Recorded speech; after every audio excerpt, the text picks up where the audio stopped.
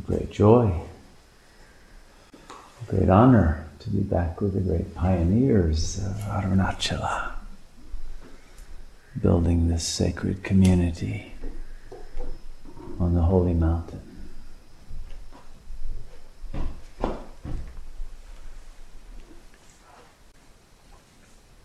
And I hope all of you recognize that we have been given a great honor by God to be allowed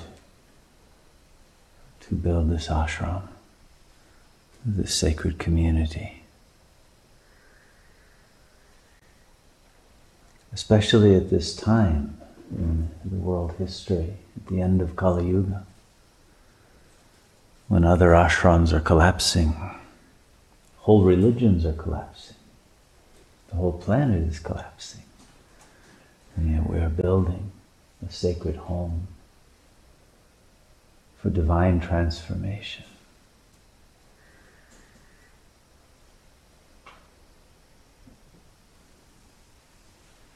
And all of you have been chosen by God directly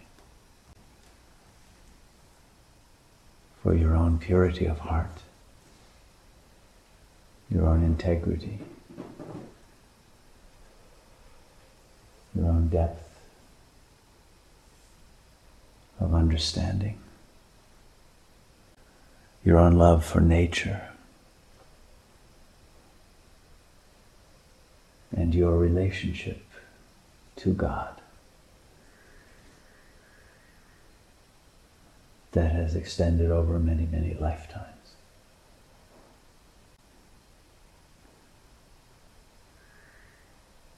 And old souls have the furthest trajectory, beginning in oneness with God and then becoming more alienated from God than anyone else. And yet, at that furthest point of separation, the yearning for return is also the greatest. And it's that yearning that creates the energy field that produces the power that transforms into love, joy, and invokes the presence of God.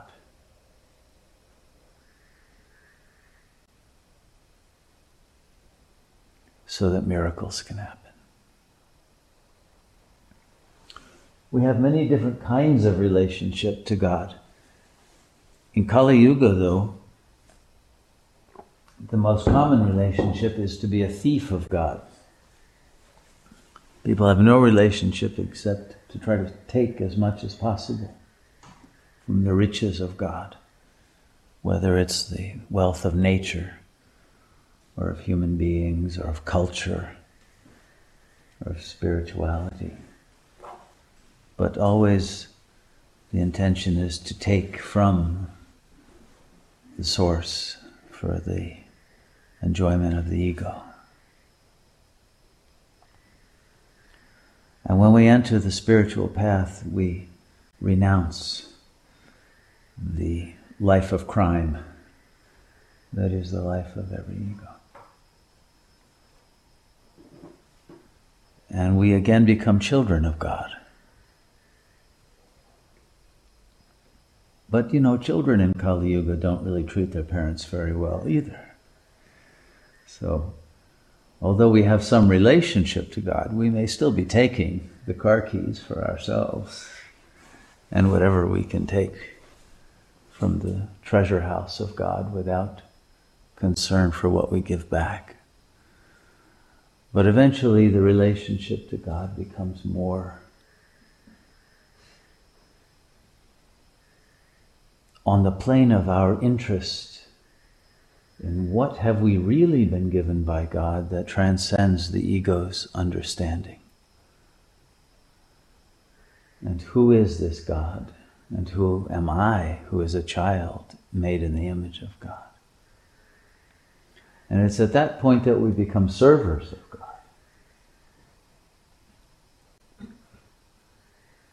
Because the more that we serve God, the more that we receive directly of the powers of God. As we become instruments of God, then in order to serve, the Supreme Source must give us the creative capacity, the perseverance, the discernment, the love and compassion, the wisdom. And the ultimate level of server is to become a total slave of God. And it's in that slavery that we attain freedom. Because real freedom is freedom from the ego. And it's in that voluntary enslavement that the ego itself dissolves. And the next stage is then to realize that all along we have been the beloved of God. And then there is a true betrothal, an engagement with God directly that will eventually be consummated in the marriage, the union with God. And through that union comes the final stage of being here as an avatar of God, a manifestation of God in Christ consciousness, Shiva consciousness, in which there is no longer any separation. And even the illusion of separation between the world and nirvana, or the home of God, the consciousness of God, becomes completely one. And so this is the journey of spiritual unfoldment.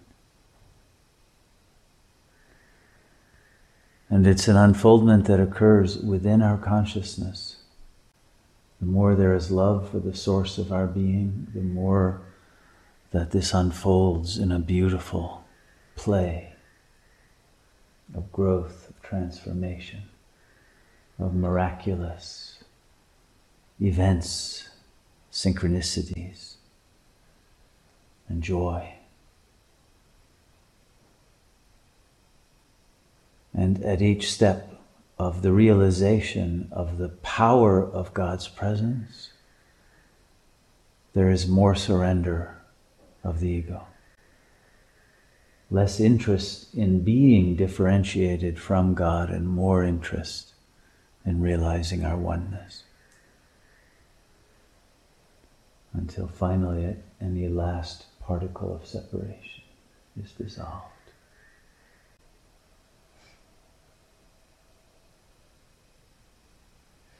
And it's through that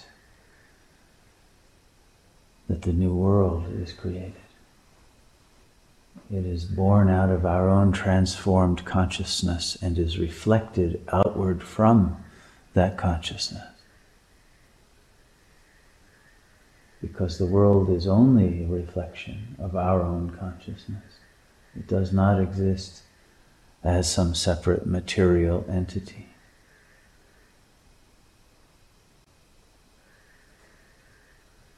The world is an appearance within the mind of God. And therefore, as manifestations of that mind, through the purification of our consciousness, our world shifts from Kali Yuga to Sat Yuga.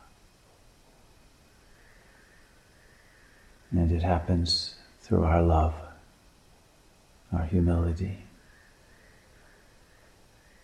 our letting go of the egoic desire to be someone separate from God. And in that surrender and the renunciation of the arrogance of the ego, and the weakness of the ego, the fear and the anxiety of the ego, salvation is attained. Jivan Mukti. And whether we have yet admitted it to ourselves, this is our deepest yearning. And this is what shall be given to us as a result of our sadhana. And through that we shall become instruments for the transmission of that to others.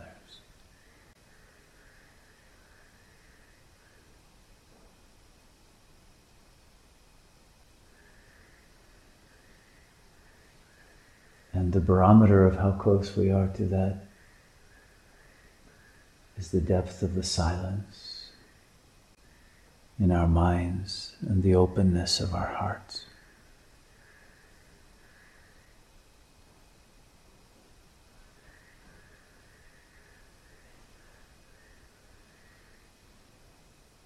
So I hope we will spend all of our time at our Arunachala, keeping the heart open and the mind free of egoic thoughts, free of egoic emotions, free of imaginary projections, and filled with the purity of divine love and surrender to Shiva, who is doing all of this work through our bodies and minds. And all we need to do is get out of the way, and grace will be given.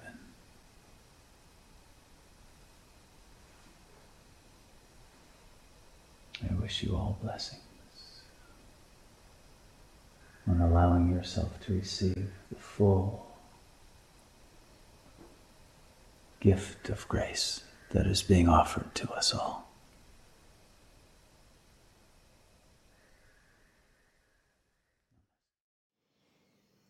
Thank you for listening to Spiritual Teachings with Shunyamurti, recorded live at the Sat Yoga Ashram in Costa Rica. To join us for a life-changing meditation retreat, or to make a donation to support this transformational work, please visit our website, www.satyoga.org. To access more teachings or guided meditations from Shunyamurti, please visit the members section of our website or our YouTube channel, Sat Yoga Institute. Namaste.